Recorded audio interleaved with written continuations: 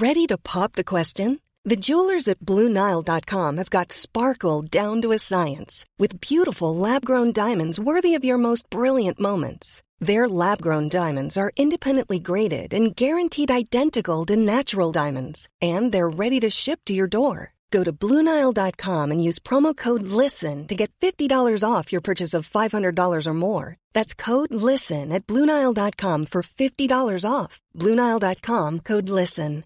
A lot can happen in 3 years, like a chatbot may be your new best friend. But what won't change? Needing health insurance. United Healthcare Tri-Term Medical Plans, underwritten by Golden Rule Insurance Company, offer flexible, budget-friendly coverage that lasts nearly 3 years in some states. Learn more at uh1.com.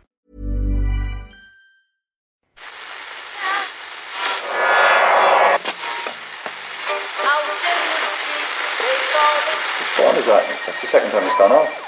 They never go home, those boys.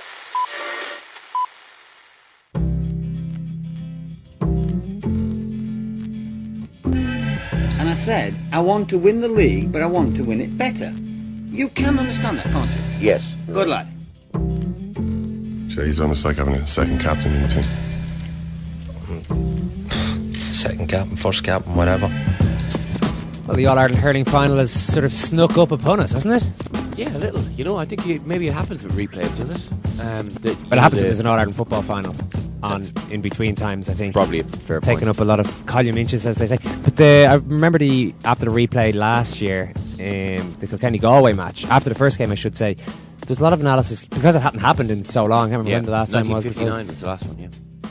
There was almost this idea of what are the players supposed to do, what are the managers supposed to do. This is really complicated stuff, and I thought it's actually pretty simple. Just relax for a few days, then you get back training, then you ramp it up a small bit and you go and play the replay. But it does genuinely seem to be an issue. It certainly was for Galway, because they didn't get it right. But that just brings back to one of the great truisms of sport: the team with the better players usually wins the match. Yeah, especially in a replay. Yeah, I think that was proven last year, unfortunately, and I think that Clare are in a brilliant position now. I think that they've played so well, they've gotten an experience of the All-Ireland final.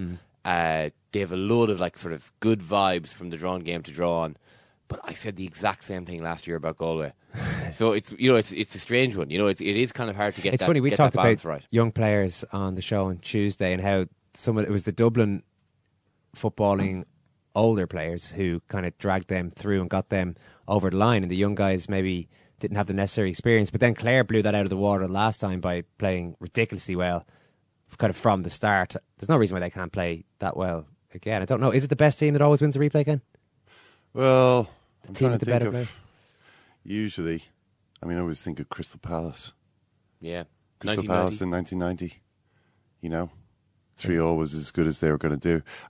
It's. Brighton as well against Man United. Man United have done that to a few teams. Yeah. Hammered them 4-0 in the replay. But if you've got, an underdog is unlikely to come out. I suppose they're doing well to draw. So then to come and win the replay, I can't think of too many times that happens. Yeah, this is different though, because Clare aren't underdogs, and it does really genuinely look like they're two pretty even teams.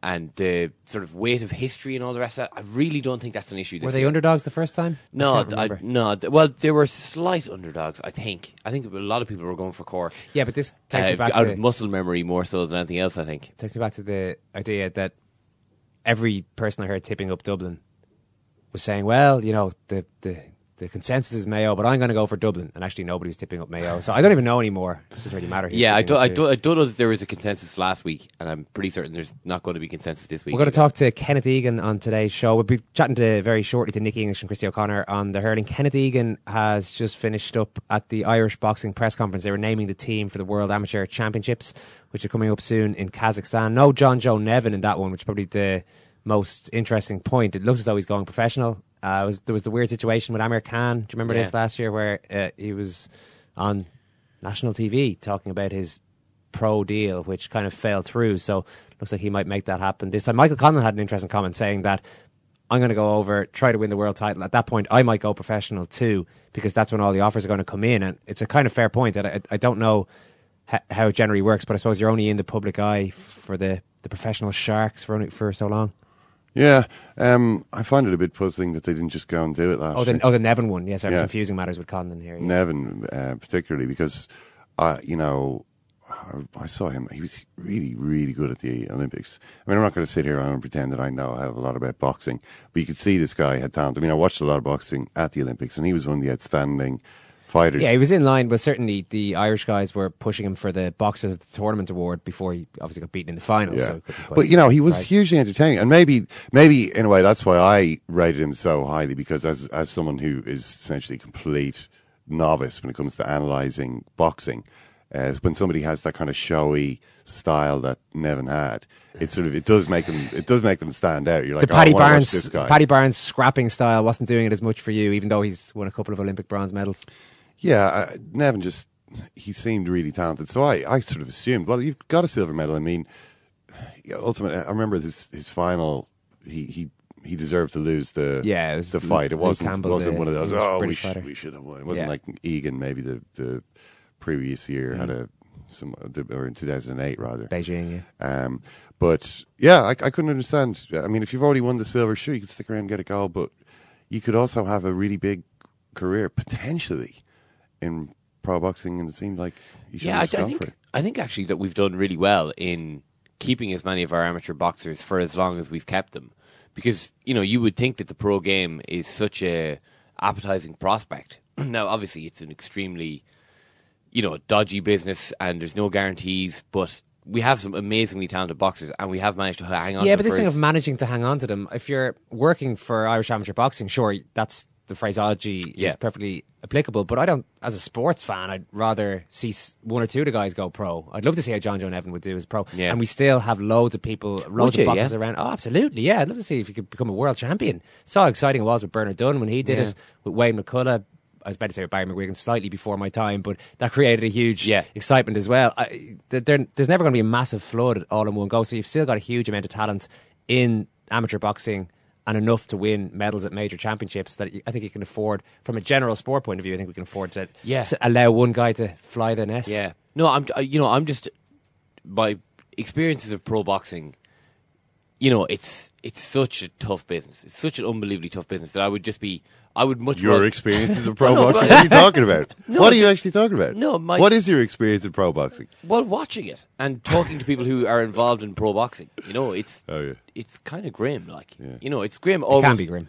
It's almost exclusively. It's a grim business.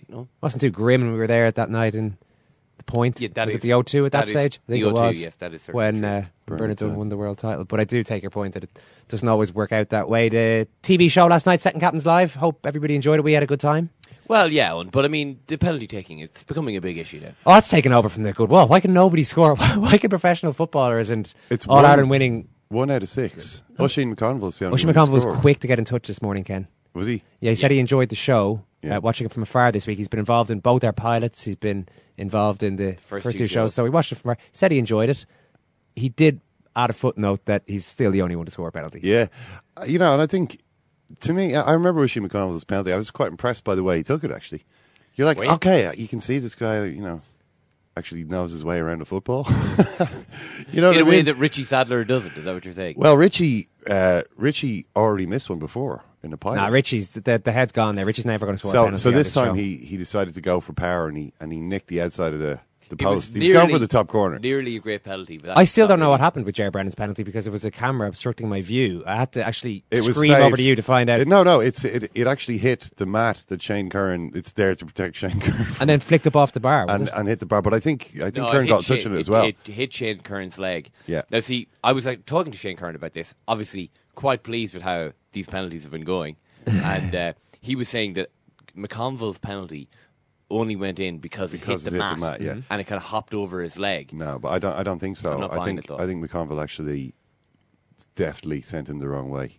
Christy O'Connor is on the line with Nicky English to look ahead to Saturday, lads. Nicky, is there anything first of all that can be learned from the football final at the weekend? Maybe Mayo, despite starting well, didn't go and drive it home. They didn't really grab the occasion. Is that the lesson that you have to go out and grab these occasions by the throat?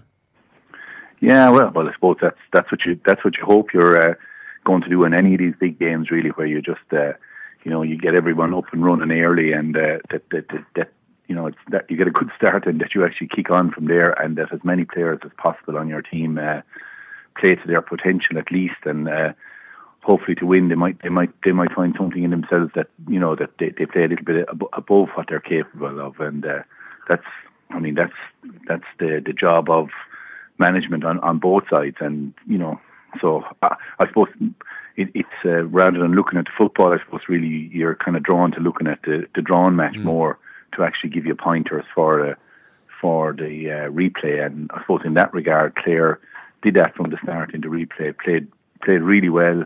A lot of their players played to their best, and they won most positions in the field. I'm a very simple believer that if you win 9 out of the 15 positions, unless you get very unlucky, you win. Clare probably won 13 positions out of the 15, and for some unknown reason, they didn't win. So we're here talking about it again, and for me, I felt before the match that it would be close and that Cork might just sneak it. I came out of the match saying I cannot believe that Clare didn't win the match, and that I'll turn around and they'll hammer them the next day. And as the period since the final has gone on, I've kind of come around full circle to being totally confused again, and back saying that, well, maybe Cork were so bad they can't be as bad again. Clare were really good, can they be as good again? And now I'm back to really not knowing, but giving Cork a real chance, where I came out of the match last week saying they should have been hammered, and that if Clare are much better than them and should hammer them, and I've moved away from that. You're confusing us, Nicky. I have no idea who you think is going to win this game. I don't know what's going on now.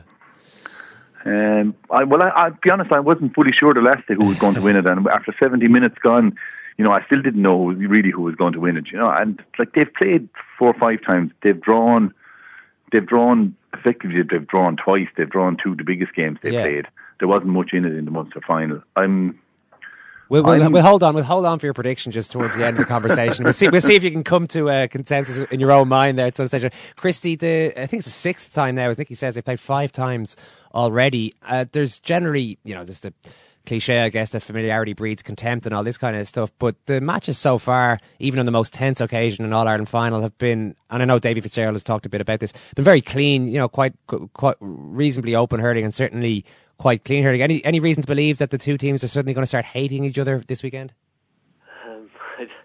I don't think so, and I think, look at, the Cork have played 12 games this year. Like, this is going to be their 6th time meeting Clare on Sunday, so this is 50% of Cork's games have been against Clare this year, so I don't think there's a whole lot more that either team can actually find out about one another. I would say that, look at Cork would probably feel, I know for a fact that they were very, very annoyed with themselves, their work rate and their, giving up so much possession to Clare the last 10. I think that, from within the Clare camp, Clare are feeling that, Cork are going to ratchet up the aggression and they're going to ratchet up the physicality, and Clare are kind of ready for that. But I don't think so. I think the big thing, as Nicky referred to there, is Clare won so many individual battles the last day, wiped out the Cork attack. You could really say that probably Shane O'Neill was probably the only Cork player that won his individual battle. You would have said Anthony Nash played well. Like, Seamus Harnedy played very well, but, Conor Ryan got man of the match. Conor O'Sullivan played well, but, Podge Collins did massive damage on him in the first 25 minutes. So, really, you would say O'Neill was probably the only guy, along with Nash, that, could hold his hand up. Like, even Horgan, 2 unbelievable scores, got the great, the score to put Cork ahead, but, only made 4 plays in the game.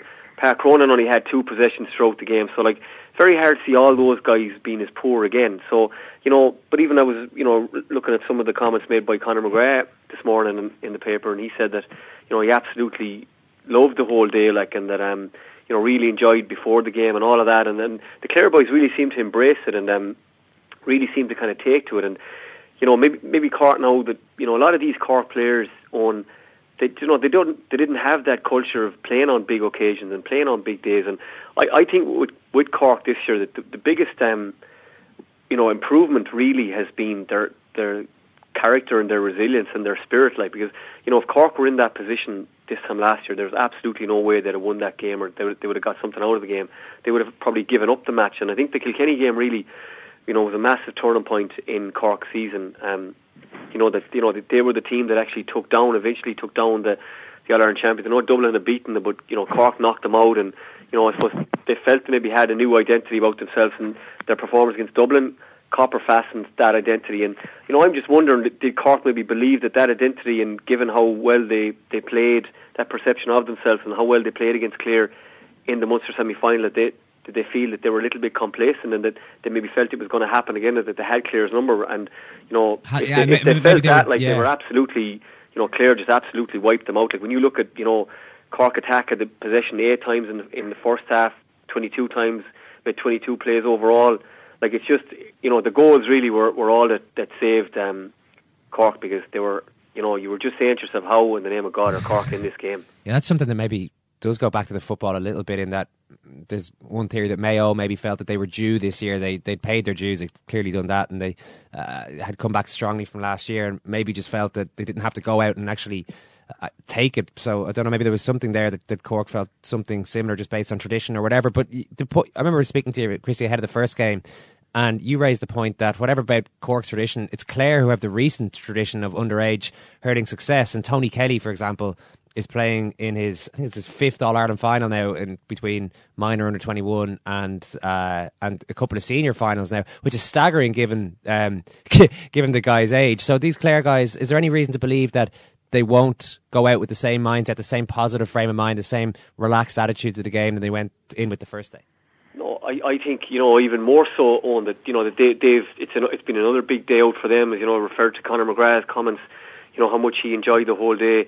Like Tony Kelly, I think the line was, where else would you want to be on a Saturday evening in front of 80,000 people? And these guys have grown up on big days, and they believe they're they believe, even as said about the tradition. And I actually remember, I was lucky enough to be in the dressing room in '99 when Dalo's last game as captain, and Clare were playing Kilkenny that day, and Cork were already in the final. Kilkenny were favourites to get to the final, and Dalo said to the panel before we went out on the pitch, like that, look at Cork were in the final, everybody's expecting a traditional final. He said, well, we're the tradition now, and that was something that the Clare team never had before, that they had that mindset, they believed they were the best. And when you look at the Clare boys now with their stack of underage medals, Clare feel they're the tradition now on. So they wouldn't have any, they have never lost to Cork at underage, the majority of these younger guys. They would genuinely see Cork as being, I won't say inferior to them, but they would feel that they have absolutely no reason to be bound down to Cork or to have any hang-ups with Cork. Yeah, sounds like a healthy mindset, Nicky. Yeah, I think so. I'm actually interested in to hear. I hadn't heard Conor McGrath's comments about, he really enjoyed it and he loved it, and I actually think that there's a slight danger for Clare that the All-Ireland final came, I think in some ways came very easy to them. They played very well. It was their first All-Ireland final, and it wasn't really, there was a second of danger when they were a point down unbelievably at the end of it, which they fought their way out of. But there wasn't really much adversity really through the whole thing. It kind of reminds me a little bit of, Christy was there in Tipperary in 1999 when they drew with Clare, should have beaten them the first day. And there were a lot of young players on that, and actually their feeling afterwards, and I actually remember reading back afterwards, some of the comments were that they really enjoyed it, and this was great and it was fantastic. But I mean, that Clare team in '99 went away and they hammered themselves for a full week, and Cork have been hammered all over the place, not least by themselves over the last 2 or 3 weeks, and in relation to their performance, I think they didn't hurl at all. Their touch was bad. Their work rate was probably poor. And Clare in the interim have gone away and had a procession to an under-21 All-Ireland final where, they were able to take off players who, and give them they got a lap of honour coming off the pitch really, and standing ovations. And you just, all I hear about the Clare team is that they're good lads and they're, you know what I mean? But it's a huge, it's a big ask for a young team really to be able to assimilate all that, and there might be just a slight danger that they might think this is easy, you know what I mean? And that maybe they won't underperform, but it's not just as easy to prepare a team that's coming off having won a match that they didn't win, won an All-Ireland under-21 in the interim, versus going in to prepare Cork, who are, not happy with their own performances, couldn't be happy with their own performances individually. As a team, I've heard since that, Cork thought that they got totally carried away with the tactical approach of Clare and how they were going to deal with the sweeper, etc., and maybe in some instances forgot that it was all about hurling. So it would Cork have the easier preparation, I would have thought, even though there is a much healthy mindset in Clare. The danger is that it could be too healthy. That'd be my worry for that. But at the same time, Clare are probably better than Cork, but it won't be the Cork's mindset will be much better, I think, going into the drawn match. Yeah, a lot of the replay. No, it's interesting. And a lot of the analysis, even coming into the replay, is about Clare's tactics again. Does Davy Fitzgerald stick with what he did last time, or will Cork see that coming, and does he employ a sweeper and all those kind of things? Can I ask you though, Chrissy, about Cork's side of things? It doesn't seem to be talked about quite as much. What do they have to do differently, regardless of what Clare do, to win on Saturday? Well, first of all, I think Nicky's point is absolutely excellent about that whole mindset in Cork, and I know for a fact that like Cork were, the words of somebody within the camp said to me was they were embarrassed by their work rate. They were like they couldn't get over how, we say, poor some of their players had played now, and obviously, sometimes you're only allowed to play, you only play as well as you're allowed, but, I think that there's no way you can expect, Pat Cronin in particular, like their best ball winner, to only have the ball in his hand twice. Lack of work rate sounds incredible, Chris. I would have thought that's just a given in an All-Ireland final, that you're going to work as hard as you've ever worked in your life. But look at, just to give you a stat, I don't want to be overloading with stats, but like breaking ball, ruck ball stat, it was 39-21, which is almost double, right? So and that just comes down to that raw aggression and that raw, and maybe it comes back to Cork's mentality that and I think the puck out stat was very, very relevant, 32-20, and in the Munster semi-final in June, Cork bombed a lot of ball down on top of their half forward line, and they actually did well that day. Now I suppose maybe when they felt Clare were going to play with a sweeper, and when you have an extra man maybe out the pitch, even though Clare pull a lot of bodies out and there is an awful lot of extra men anyway, that maybe Nash didn't have that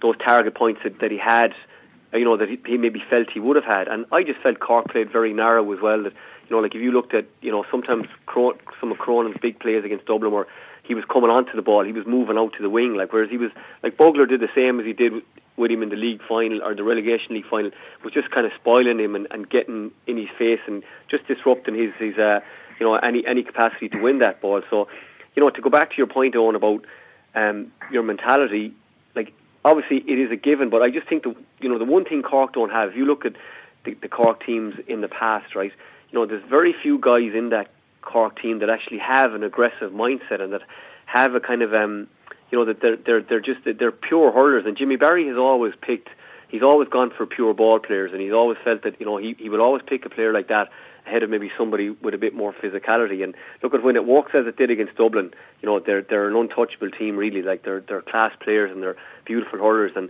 Clare just felt, I suppose, the reason Clare abandoned the sweeper was they felt that they would win every individual battle at the back. Lorcan McLaughlin was the most influential player on the pitch against Dublin. They focused very, very heavily on shutting him down. He was absolutely obliterated by Pat Donlan.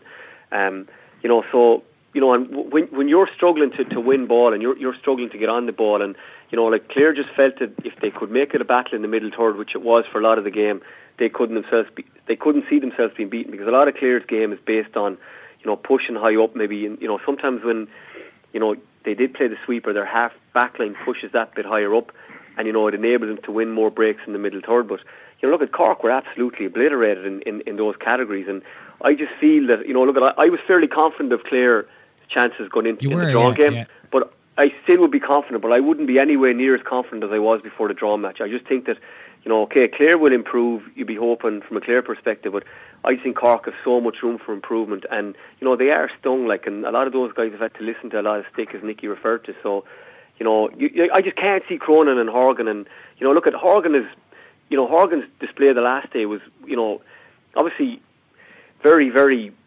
dynamic. When you look at had the ball in his hand 3 times, got 2 great scores. But for me, the ball isn't gone in, but I don't know what Nicky thinks. Horgan has to be involved in the game more than 4 plays. You can't be expecting your best forward to be that, peripheral in a match like that. Nicky, what do you think? Absolutely. I agree totally. I think that like they'll get Horgan more into it, but I think as a group they'll be much more into it. They will be stung, and like a couple of balls stood out for me in the last day.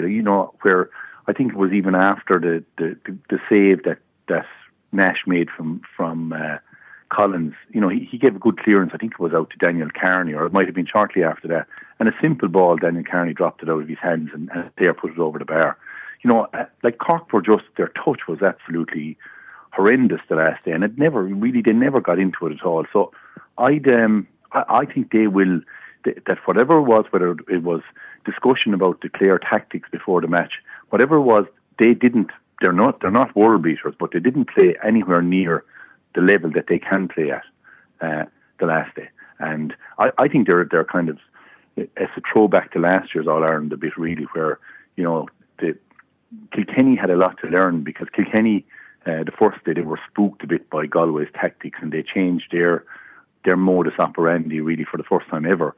And but they got away with it, and they got a draw. And the second day they just came out and they said they'd perform themselves. And it reminds me, going back, I was surprised that Cork said afterwards that they were not spooked by the Clare tactics, but they spoke a lot about the Clare tactics and maybe over concentrated on that.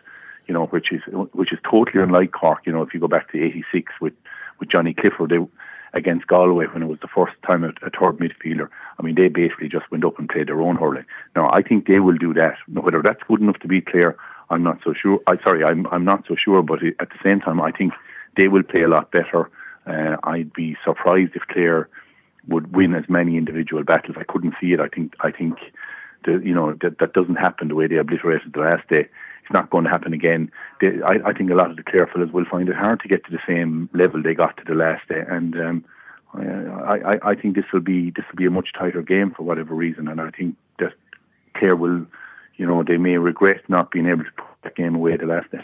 Yeah, Christy, just going back to last year and the replay last year, is there a danger that Clare and Davy Fitzgerald will overthink this from a tactical point of view? Because I think, when you look back to last year in Galway, maybe there was a thought there that Galway did get spooked by the whole idea of having to play 2 All-Irelands in 3 weeks. I don't know. Just on the first one, it's obviously there's an awful lot of debate about whether Clare are going to play a sweeper now and conceding 3 goals the last day. I would feel that Clare will go with the same approach again. I don't think I could be completely wrong. They may play a sweeper. But I think the one thing that Cork would have learned most from the last day is, when they, if you look at the way they realign themselves a little bit differently after the break, their half forward line played an awful lot deeper, almost out to midfield. And obviously, they need them to engage more for breaking ball because they were getting so hammered in that sector. But I suppose when they did break the line and they have a bit of pace, especially when Lehane went out, has a bit of pace, and if they can break that line at pace, that's when they cause Clare damage. Obviously Lehane's goal, Cronin's goal came from those runs at deep, and that's the problem Clare have, that when you don't have a sweeper there, the team that's attacking you has that bit more confidence to attack the space at pace because they know that there isn't a sweeper there. And you saw that the one time that Limerick got a goal chance early in the All-Ireland semi-final, Donlan got back and he got enough on Graham Mulcahy's swing to contaminate the shot, and Pat Kelly made a great save. So I suppose that's the one thing I would feel that Cork would have learned, and Cork would have taken an awful lot of confidence from the last day.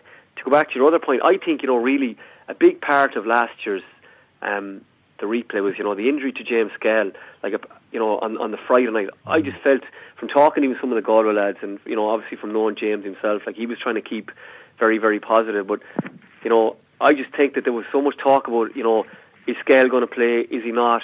Who they're going to bring in? Is it going to be Fergal Flannery? Is it going to be Colin Callan?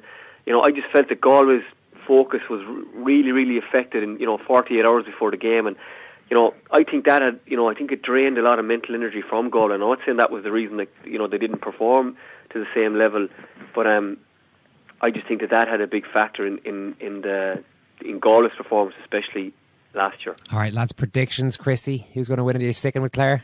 I'm going to stick with Clare, but not with the same confidence I had the last day. But I just feel, I think Clare are a better team. I think they have better hurlers. I'm not saying that the 15 of them are all better hurlers. I just think Clare are a better team, but I'm not 100% sure if they can actually win the game, but I'm still going to go with them. Nicky, we've given you 20 minutes to work it out in your head. Who are you going for?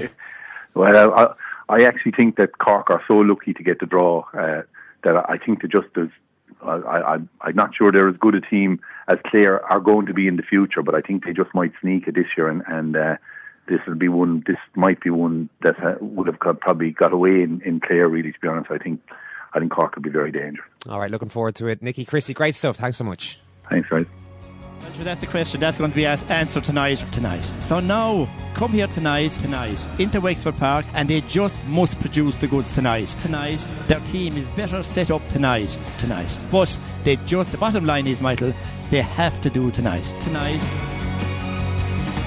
Second Captains Football, available on irishtimes.com Second Captains and iTunes from 6 p.m. tonight.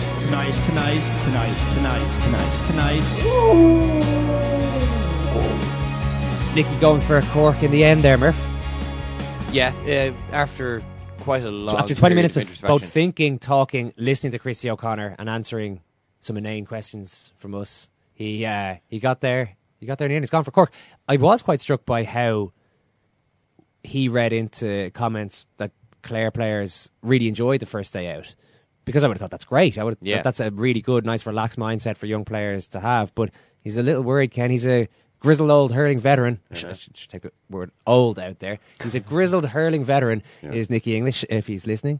And he says that essentially he kind of implies that you shouldn't enjoy these occasions too much. There should be some hardship involved, and maybe Clare had it too easy the first day.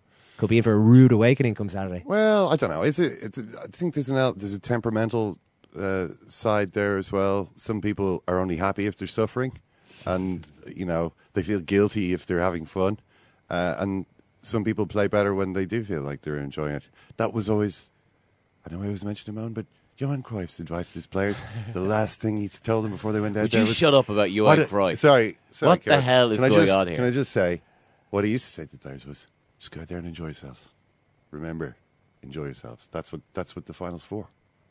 Get out there on the Wembley tour. I think he told them the same thing when they played AC Milan in Athens then, and they ended up losing 4-0. So it's not like it always worked, but that was his take on it. I'm not sure how enjoyable it would be. I'm sure surely there's a very direct way of working out if it's enjoyable. If you play well and your team wins, it's enjoyable. If you play well and your team loses, it's mildly enjoyable. You'll have enjoyed parts of it. It's probably better than playing really badly and the team win. Is it? No, Ken, for God's sake. You really have you never score, done a team. Okay, you score a hat-trick, you lose 4-3. Is that better than you get sent off in 20 minutes, the team wins 1-0? Yeah. Despite you. Yeah, which is I better? think so. Which is better? I think it's better in the long run. Maybe while the game is going on, obviously the hat trick. Yeah, Murph's. So you think that Harry Kewell, say, would remember the 2005 Champions League final with more pride than Ian Wright would the 1990 FA Cup final when he scored the 2 goals for pass and was an absolute sensation? If you're asking me if Harry Kewell is my example of an ultimate limped team off man, with his own supporters screaming that he was a coward at him, finished the day with a European Cup winners medal, which he still has. Yeah. What do you think? I think Harry Kewell didn't have a great day. Ken Murph's experience of professional football would lead in your experience. In your of experience, the professional game, what do you think you'd rather have? We've got to move on. 6:00 tonight. They have asked for that, really. You can laugh. It was the World Cup. I'm a little bit of an idealist, but having said that, I want to be like me. But you don't know what you're talking about. What did you know? I'd like to stay alive for 6 days. I'm going to leave it there. I'd say it to your face, not say it to you now. Come down Swansfield and we'll see them, won't we? What you doing down here, you shawny man? Second captain's football, Ken. Crisis at Liverpool.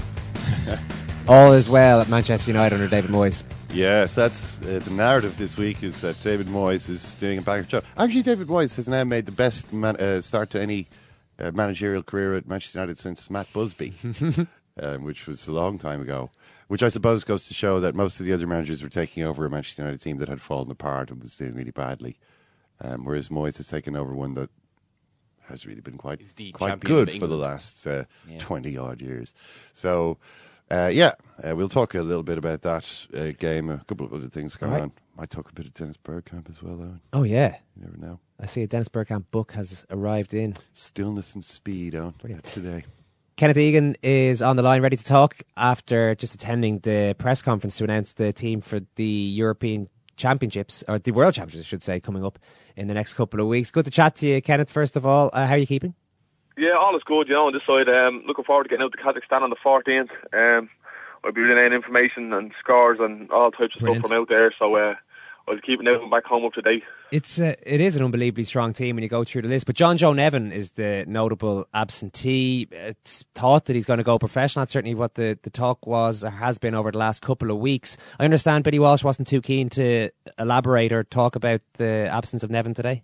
Well, in fairness, at the start of the press conference, we just kicked off with the World Championships and he presented his team that he had at the table with him. There was no talk of John Joe Nevin until about 10-15 minutes 15 minutes into it. A journalist obviously had to mention his name. And Billy just gave an account. He said, look, I wish John Joe the best of luck.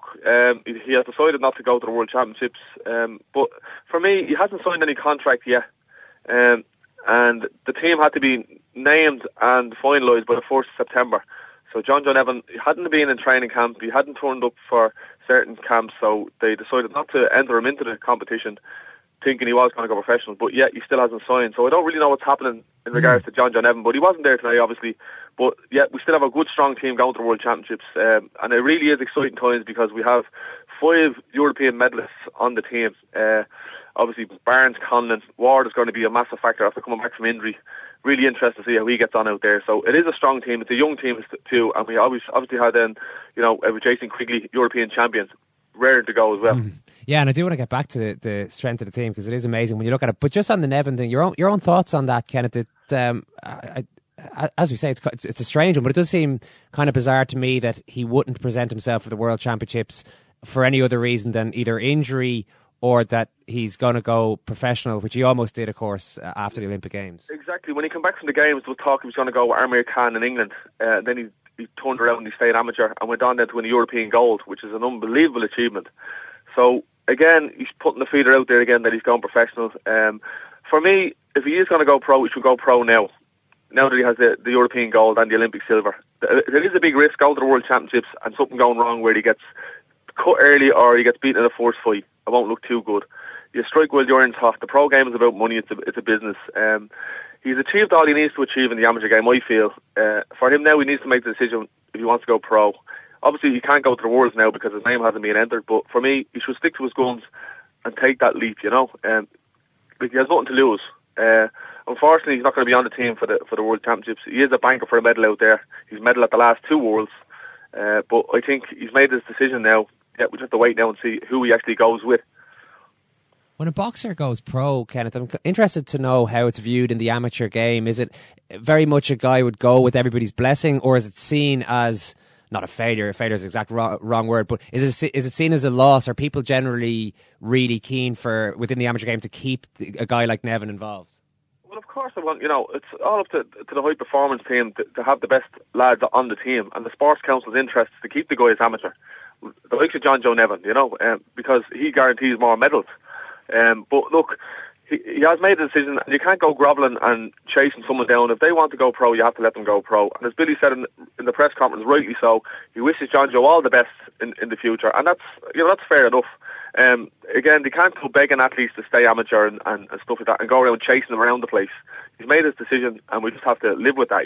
It is a massive loss to the team, but don't forget, there's an awful lot more massive, I suppose, teammates, that are actually heading to the World Championships that have massive talent. I see Michael Conlon made the point that if he wins the world title, he might consider going professional himself because at that point, if you're a world champion, offers start flooding in, and that mightn't be the case then in 6 months' time or a year's time. That's kind of a strange dynamic in a way that I get. Of course, Billy Walsh and everyone's going to get this guy and these guys prepared to do as well as they can in the World Championships, but you can be a victim of your own success in a way. If a guy like Conlon wins, he might actually then leave the stable as well. Well, it was kind of different for me because it took so long for me to get to the top, as in reach the Olympics and obviously win that medal. I was 26 when I won my medal, but these lads that win medals are an awfully the early age, 19, 20, 21. So I think they have a taste of the medals, and then they say to themselves, right, I've won the medal, I want something different.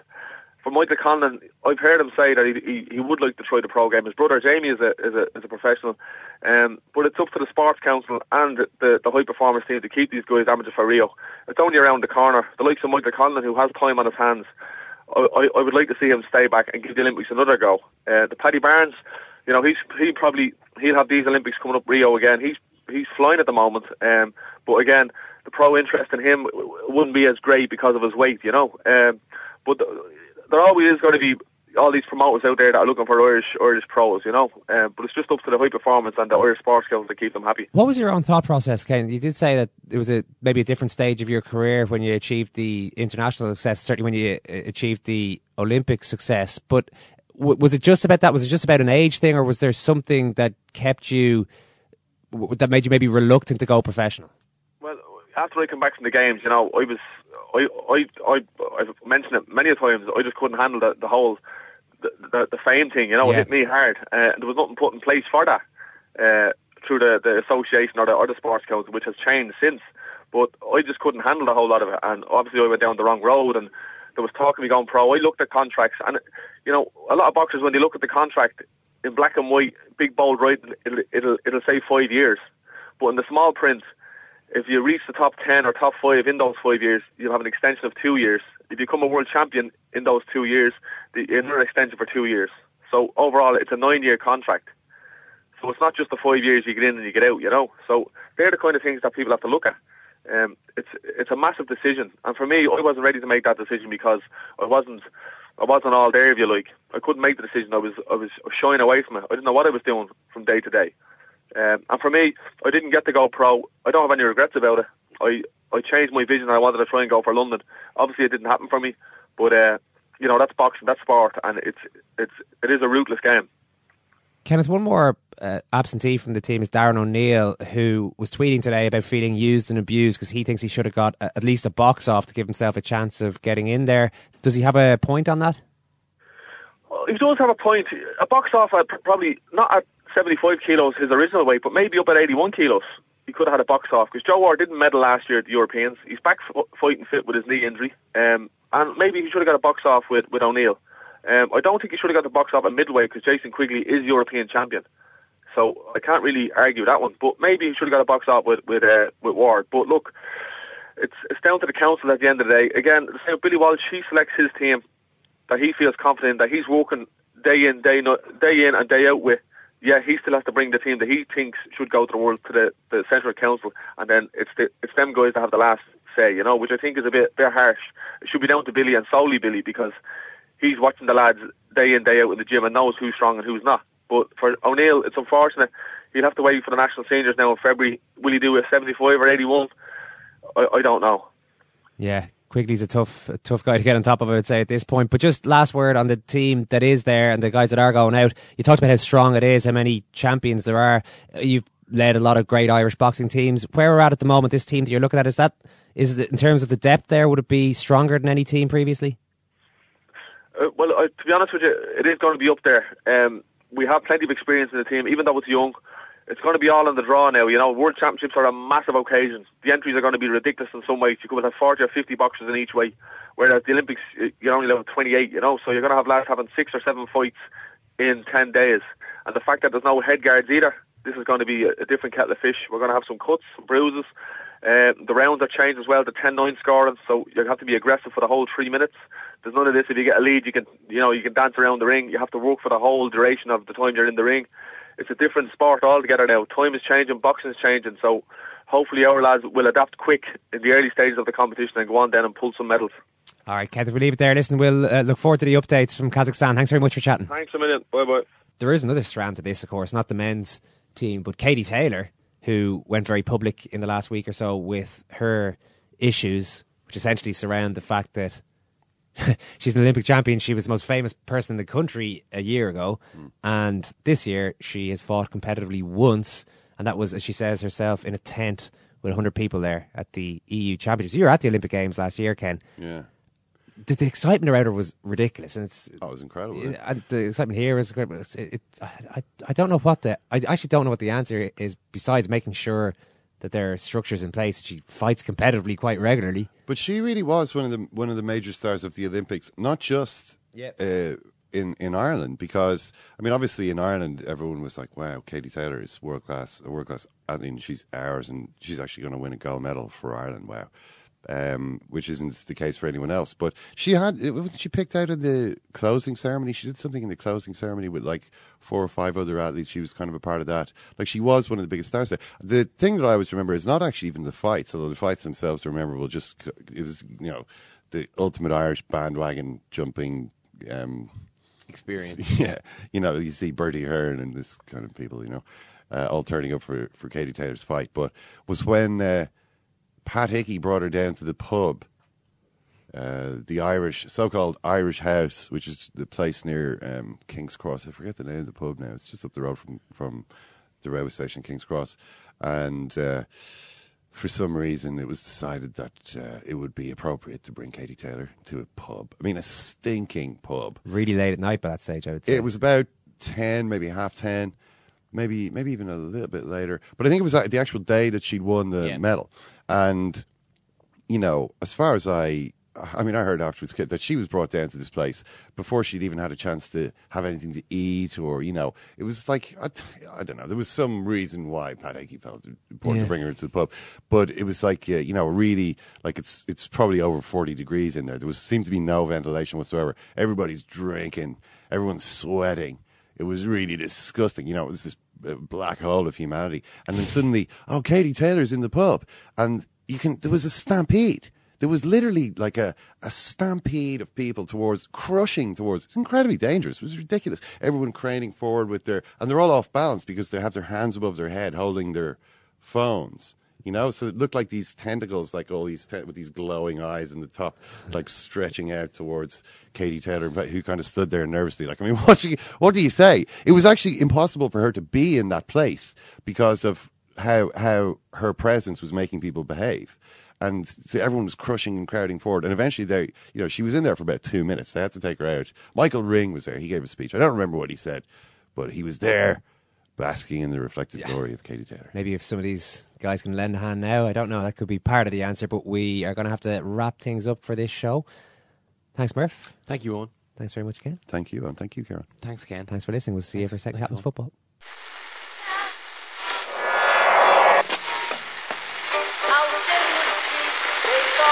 Which one is that? That's the second time it's gone off. They never go home, those boys. Planning for your next trip? Elevate your travel style with Quince. Quince has all the jet-setting essentials you'll want for your next getaway, like European linen, premium luggage options, buttery soft Italian leather bags, and so much more. And is all priced at 50 to 80% less than similar brands. Plus, Quince only works with factories that use safe and ethical manufacturing practices. Pack your bags with high-quality essentials you'll be wearing for vacations to come with Quince. Go to quince.com/pack for free shipping and 365-day returns. Mom deserves the best, and there's no better place to shop for Mother's Day than Whole Foods Market. They're your destination for unbeatable savings, from premium gifts to show-stopping flowers and irresistible desserts. Start by saving 33% with Prime on all body care and candles. Then get a 15-stem bunch of tulips for just $9.99 each with Prime. Round out Mom's menu with festive rosé, irresistible berry chantilly cake, and more special treats. Come celebrate Mother's Day at Whole Foods Market.